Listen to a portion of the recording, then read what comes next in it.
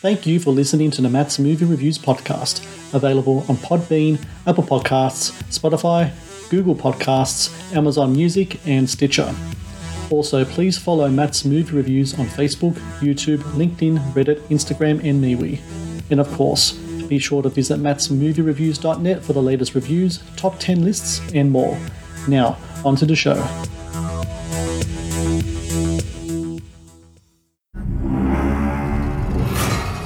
Why did you go there? I told you, it was not safe.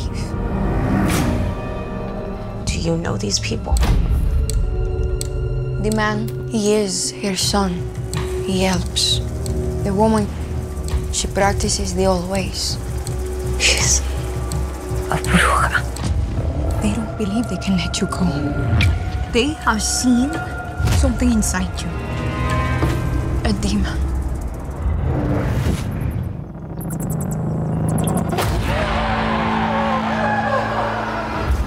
I don't know what's in my food. I don't know what day it is. You can't understand what you see now. This is insane. This isn't you. It's what's inside you.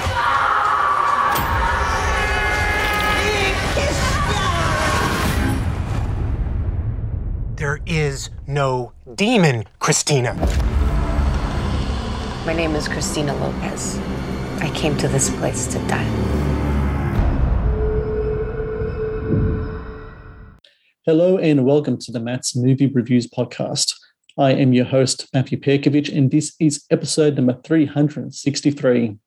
Releasing August 25 on Netflix is The Old Ways, a horror thriller set in Veracruz, Mexico, where a reporter investigating tribal culture is kidnapped by locals who believe she is demonically possessed.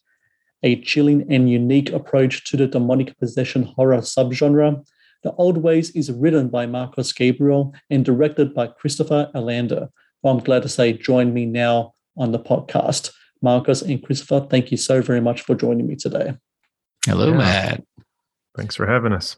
Absolutely. And look, this is such an interesting film to me because I get a lot of horror films sent my way. And, you know, ever since, I guess you could go as far as back as The Exorcist, but specifically, I think since Paranormal Activity, the whole kind of demonic possession kind of subgenre of films has been so very popular amongst horror filmmakers. And this film, what I appreciate about it is just so different compared to everything else. It's not your your father's or your grandfather's or your brother's exorcism movie. It's a different kind of movie there. And Marcos, I want to ask you first, how did that approach, that kind of wanting to do something fresh, how did that kind of come about, specifically in regards to this type of subgenre of horror films? Absolutely. The Exorcist subgenre has been, like you said, so popular for a number of years and even more so. And yeah, it does get a little stale sometimes. You know, it always kind of follows the same kind of trappings of here's the Bible and here's the priest that comes in with a special order from the Vatican. And, you know, we knew we wanted to do something different entirely. So for this story, I drew back to some of my cultural roots. I was born in Puerto Rico, and my mother had told me some really fascinating stories about brujas and brujerias and cleansings and things like that. And I was raised very Catholic, so I was more familiar with, like, you know, the traditional exorcism route. But I knew that if we told a story from this different cultural point of view, suddenly everything would freshen up and we'd have an opportunity to not do the same kind of trappings, the same kind of trappings that are normally in these movies. And the other thing we tried to do in it is, you know, there's usually a little bit of a distance in an exorcism story, meaning it's usually, you know, like a family dealing with a possessed person, and we don't really get their point of view the whole time. Whereas in this movie, we thought it'd be really interesting if our protagonist, Christina, we were with her and kind of trapped with her the whole time. So we see this thing growing and changing and evolving through her point of view, which we knew would also be kind of like thrilling and different and exciting. You know, Christopher, when it comes to this kind of delving into this kind of religious, theological, mystical kind of world, the whole kind of bruja kind of thing, when that's a whole, I'm sure, been a whole new kind of world to you to kind of dive into. What type of research do you put into that? And was there perceptions about the whole thing that you had with going into it? And was there anything that kind of surprised you or changed your perceptions after looking into it and researching it and approaching it in a filmmaker storyteller kind of way? Yeah, I mean, this was an opportunity to do a ton of research. We read a lot. We talked to a lot of friends and family and people who have kind of tangential relationships to the occult, and we learned a lot. It was really interesting. And what was, I think, the most I guess liberating or surprising in the process was to find out that there wasn't like a playbook for brujeria or any of this type of witchcraft. So there wasn't like, we weren't pinned in to like some very specific rules about how this would play out. And we learned that a lot of the brujos and brujas just kind of cobbled together their own mysticism from their life experiences and their immediate surroundings. So it was really fun to,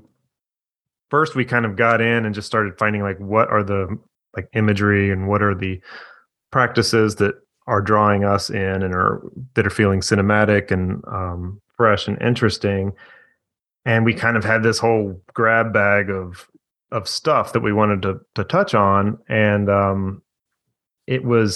that helped us actually decide where on the map this story was going to take place, because we really were loving some of the stuff we were seeing out of Aztec culture and a lot of stuff that we were seeing from Mayan, bits of Catholicism, then there's Afro-Caribbean influences. So that kind of led us to a place down in southern Mexico in Veracruz on the eastern coast there, where all of these things kind of run into each other, and gave us this really rich palette to kind of pick and choose inspiration from, as far as like, what would the demon look like? What are some of the practices she's doing? What are the symbols and imagery that we're seeing? So it was, the research really led us to the place, because as Marcus said, his inspiration came from Puerto Rico, but as we started piecing together everything we wanted to say in the movie, it led us further across the water to a different country altogether. Marcus, it's really interesting watching the film about, ritual symbology, all these kind of things are really important in religion and theology and such. In regards to what we're seeing in the old ways, especially in regards to there's like text, there's books that these characters go through, and you see different kind of symbols and different type of demonology kind of stuff in there. Is that stuff things that are based on actual myths in the whole kind of bruja kind of culture, or is that stuff that yourself and Christoph kind of, not, I wouldn't say make up, but like kind of are inspired by what you research, where you add your own kind of flair to what's in regards to the world that you're portraying in the movie? I think the latter is more true. We certainly watched a lot of any documentary footage we could find of brujas and brujos in the area. Anything like the Vice did some really interesting reporting. That Vice Media did some great reporting down in Veracruz and Catemaco, which is the witchcraft capital of the world. So we would look at what these places looked like and what these practitioners' places looked like, and all the different symbols and statues and religious artifacts they would keep in there. And that was kind of the drawing of the first inspiration. But then what we would keep pressing ourselves on was, since we are called the old ways, what was the practices beforehand? So that's where we were allowed ourselves to kind of create a little bit more of our own mythology, to think, okay, this is what people do now, but what did people do before? And what did it look like when it was even earlier and earlier? And, that lent itself to our demon design, same thing, where we were inspired by things that were in Aztec and Mayan cultures. And then we'd say, like, but what if that person saw something that looked like that? And that's why they, let's say, elongated the skulls in different cultures, or drilled jewels into teeth and things like that. So we were always trying to create kind of the source material, and certainly, within our books and our symbols on the walls, there are things that we were always inspired by, different things we had seen, but we tried to give it our own flair, because like we talked about earlier, we were really trying to not have the same symbology that we've seen before. So I don't think we have any pentagrams. We have something that kind of looks pentagrammy. We don't have a lot of crucifixes. We do have a little bit of that, so we were always trying to go like, okay, if this feels like we've seen it in another movie, let's try to either twist it a little bit or remove it entirely.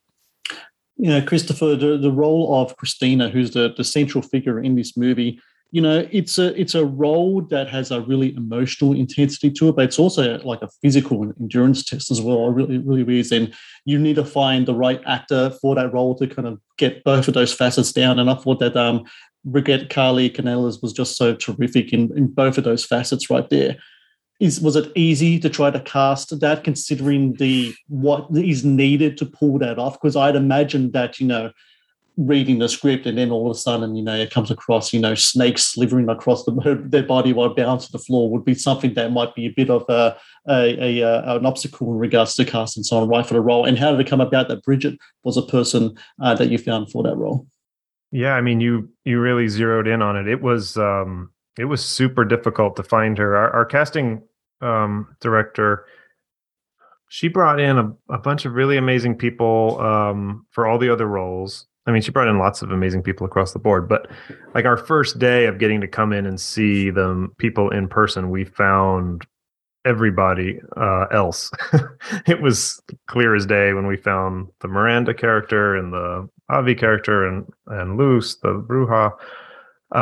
And it took us months to find who Bridget ultimately came in, because of what you were saying there. Like there was they'd do one scene and it was amazing. It would be super, super emotional and raw and great. And then you'd get to some of the more kind of tougher side of her personality and or the very physical side, and maybe they wouldn't be able to deliver on that, or we'd find someone who vice versa. And we had our whole team of producers and writers that we would all kind of vote every time, and we could get all but maybe one person on board with a couple of different performers. And we ended up having to push the movie shooting date 2 or 3 times because we couldn't find the right person. And it got to a point where we were going to have to push it again, and that might have actually killed the movie, because we were kind of getting close to what they call pilot season here, where all the actors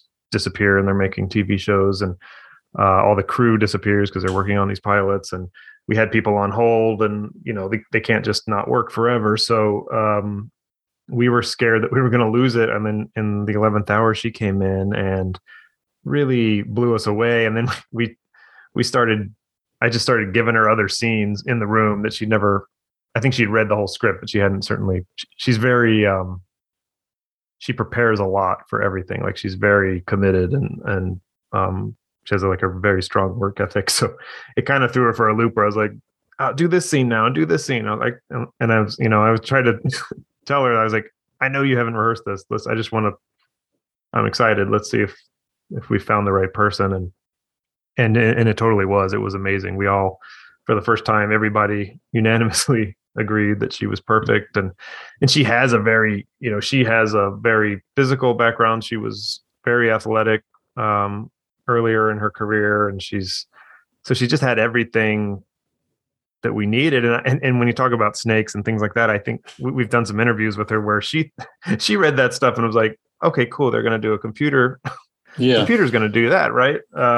And no, we pulled out real snakes on the day, and but she was game for everything. She was very method, if you will, I guess, when it came to the more challenging physical things. Like our art director or a prop master would design special ropes for her that had Velcro so she could get out easily and all this stuff. And she would send them away and say, no, just tie me up for real. I don't want to pretend. I just want to fight it. I'll let you know if I'm having a problem.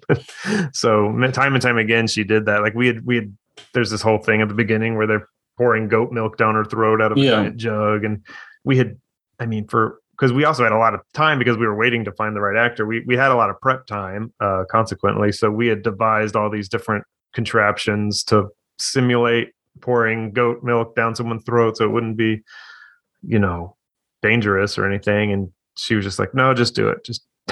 We'll just do 2 takes, but let's just throw it. Let's just do it. And we're like, are you sure? That seems, she's like, no, let's just do it. Although, it had to be like almond milk, but otherwise it was, it was totally real. So she was we got really lucky finding her and, that the schedules lined up and everything. And just hit the ground running. We didn't have any rehearsal time really with her because it was like 4 days later or something after we cast her that we started filming. And we got really lucky. I think we found someone who's about to become a big star, and I hope everybody agrees when they see her. The Matt's Movie Reviews podcast is brought to you by 80s Tees. 80s Tees is an online retailer of licensed t-shirts and pop culture gear from your favorite movies, TV shows, cartoons, video games, comic books, and musicians. Celebrate your inner 80s nerd and click on the link in the show notes below to get the raddest retro t-shirts delivered to your door. The Matt's Movie Reviews podcast is brought to you by Loot Crate. Founded in 2012, Loot Crate is the worldwide leader in fan subscription boxes. Loot Crate partners with industry leaders in entertainment, gaming, sports, and pop culture to deliver monthly themed crates, produce interactive experiences in digital content, and film original video productions. No matter what you geek out about, Loot Crate has a subscription box for you.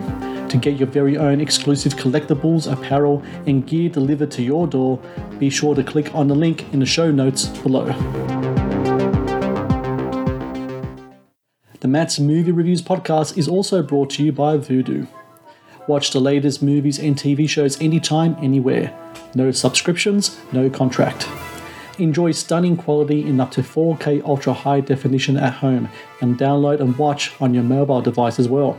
To rent and buy from over 100,000 titles or watch thousands of movies free with Vudu Movies on us, be sure to click on the link in the show notes below. Now, back to the show.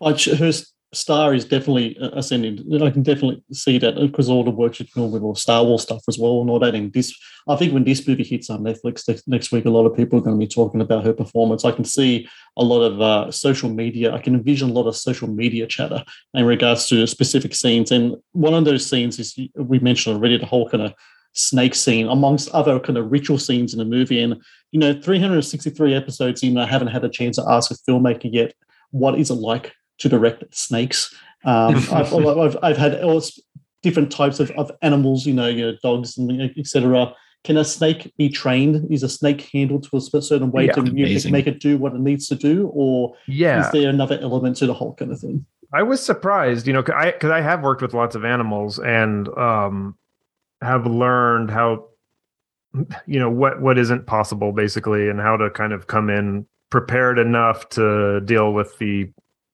X factors that you're going to get from a non-human. So we did a ton of prep for the snake scene. I had drawn everything out with our storyboard artist, or maybe myself, I can't remember. And the cinematographer and I had filmed it with rubber snakes and our first AD, and we had done everything we could with the understanding that, like, here's what we wish would happen. Here's what Marcus wrote. Like, the snake slides over here, goes over her leg, it licks the blood, it comes over her, knee. All these things that we wish would happen. And then we kind of came up with a B plan of like, well, when that fails, here's how we're going to shoot it, and we're going to cobble it together in post, and we'll have this backup plan. And the guy showed up with the snakes, and they did everything we wanted. I mean, they basically just go from point A to point B, and he kind of prods at him with his finger to kind of get him to keep going. But they did everything we wanted exactly how we wanted. It was, for us, actually one of the easiest, because we had done a lot of prep. It was actually one of the easiest days, because it's like the camera really wasn't moving that much because she was tied to the floor, and the snake guy was doing his thing, and we had the game plan, and we kind of were watching the monitor just in shock that it was happening exactly as scripted. I mean, to the letter. It was really exciting. And there's no computer help at all in that scene whatsoever. And it's all real, and the snakes are really doing what we wanted. And the guy showed up with these snakes. I think he had 3 or 4 of them, and he was like, okay, well, I'm here. I've got bad news though. The biggest, best snake that we have, she started molting last night. So all of her skin looks normal, but her eyes are the first things to kind of go, and her eyes had turned white. So he was very apologetic about these guys. I've got 3 or 4 more. They're all great. But this one, I was hoping we could use this one because it's the biggest and whatever, I don't know, most well-trained snake, I guess. And we were like, oh my God, that's the best news we've ever heard. Because our Bruja has a white eye, and you'll see in the movie, there's like a lot of white eye stuff. And we were like, that's the best news we could have ever heard. Like, let's get that snake on camera right now. So yeah, just a lot of fortuitous stuff with these snakes. It was pretty awesome. And she wasn't like, she didn't have a snake phobia or anything, but Bridget didn't have any experience with snakes, and she had been raised like the rest of us to believe they're scary and dangerous. So it was kind of nerve-wracking for her, and I was prepared to have her meet the snakes beforehand and pet them and see that they weren't poisonous. And she didn't want to see them at all before the scene. So when in the movie, when it first touches her hand, that's literally the first time she saw or touched the snake, and we have that footage in the cut. And I feel like it's pretty convincing, pretty real. Look, I hate snakes, so I was like, yeah, I wasn't coping to tell you the truth, but it's a great scene, and just how it came out, it was just absolutely terrific. Marcos, there's something that really kind of struck me when watching the film is that, the whole kind of the horror element and the supernatural element is really important, but I think really the cultural element toward all as well, especially in regards to the character of Christina, in that, the character is born in Mexico, but she's basically made in America. She is a modern American secular woman. The traditions of the old country and whatever didn't rub off on her, to the point where when she returns back to her homeland, she doesn't even speak the language at all. Like her Spanish is just like, not that strong whatsoever. And I think there's a lot of people that can relate to stuff like that. Like I myself, my parents were immigrants. They came to Australia in 1969 from Croatia. They made sure that we know our background and our history, and they talk the language. Well, I'm not the best at it, to the point that when I went back to Croatia a couple of times, I had no idea what people were saying to me, and I kind of had to learn on the fly, And I think that stuff's like really, will strike a nerve with people. Did you go through similar yourself? Like you said before, you're born in Puerto Rico, but I imagine a lot of your time was spent in the States. Did you yourself had to go through that sort of thing in regards to traditions, in regards to language as well? The same kind of stuff that I was talking about in regards to my own personal experience, and also what Christina, the character, goes through as well in regards to her own connection to her homeland. 100%. I mean, what Christina experiences, that cultural divide, and what you just described of your own in Croatia, that's the same thing for me. I mean, it's taken until becoming a grown-up and returning back to Puerto Rico and reconnecting with some of those roots and retrying to learn the language. I still speak terribly when I speak Spanish, but I can understand a little bit more. Yeah. Those are things that I used to feel very like almost ashamed of sometimes, where it's like, man, everyone else can speak the language, and my sisters can, my parents could, obviously, and I couldn't. And for a while, I thought, I think I'm the only one who's like this. And then, when I was a kid. And then as I grew older, I realized, there's lots of people who share this same story from a lot of different places. And, that's just what happens when we start spreading out. I mean, it's a very in that way, for people in the States, in America, that's plenty of us are like that, right? From different places, and our parents have the connection. We eat the food, and we respect the music, and we understand those things. Yeah. But when it's really like am I really this identity anymore? I very much still identify as Puerto Rican. If someone is like, where are you? What are you? Puerto Rican. That's great. Yeah. But I don't, it's taking work to reconnect with that. So that was always like super important for the story. And sometimes when I wrote it, I was like, are people going to, actually, we got that note from some people who were like, it's not believable that she would have been from Mexico and not know Spanish anymore. And I was like, yeah, it totally is. Yeah. You just don't I know it's hard to believe, but it's once you're kind of wrapped around a different culture and everyone else is speaking English around you or different languages around you, then it is possible to kind of lose that. So we were trying to really explore just the healing that can be found when you reconnect with people who know you from back then. So Miranda is Christina's cousin, and it's someone that, they have a bit of a not contentious relationship in the beginning, but they're a little distant. But there is a healing that's found in family there. There's a healing that's found in other people who share and understand your culture.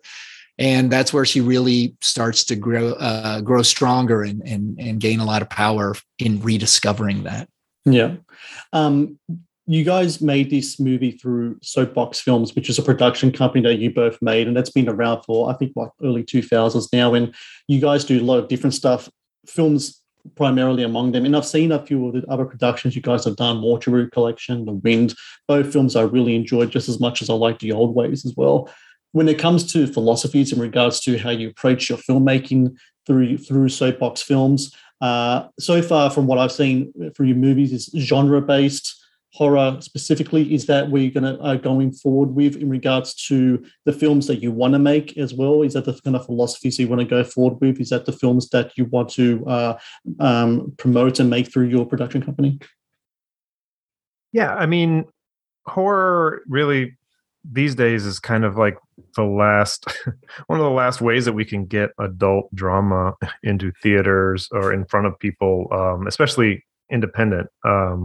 On the scale that we've been making these films, which hopefully will get larger and larger over time. And we can get, broader and broader audiences. But Marcus in particular has got a very deep background in horror film love. And I love almost anything that's got a kind of a world building or supernatural or fantasy element to it. So that fits really nicely into the horror and thriller world. But yeah, we've just been trying to find unique, interesting angles on stuff and movies that we think we'd like to see, and hopefully other audiences will agree with us. And we've injected ourselves into this horror community over the past, 6-7 years, and all the midnight festivals and all that kind of stuff. So it's really coursing through our veins right now. But we also we produce projects for the Muppets, and yes. So yeah, we have two sides to our coin for sure. But they all kind of come back to storytelling and world building, and there's always some special effects or a puppet or a animation or something going on, because all that kind of like filmmaking fun is what draws us to making movies, and these are just good opportunities to do that.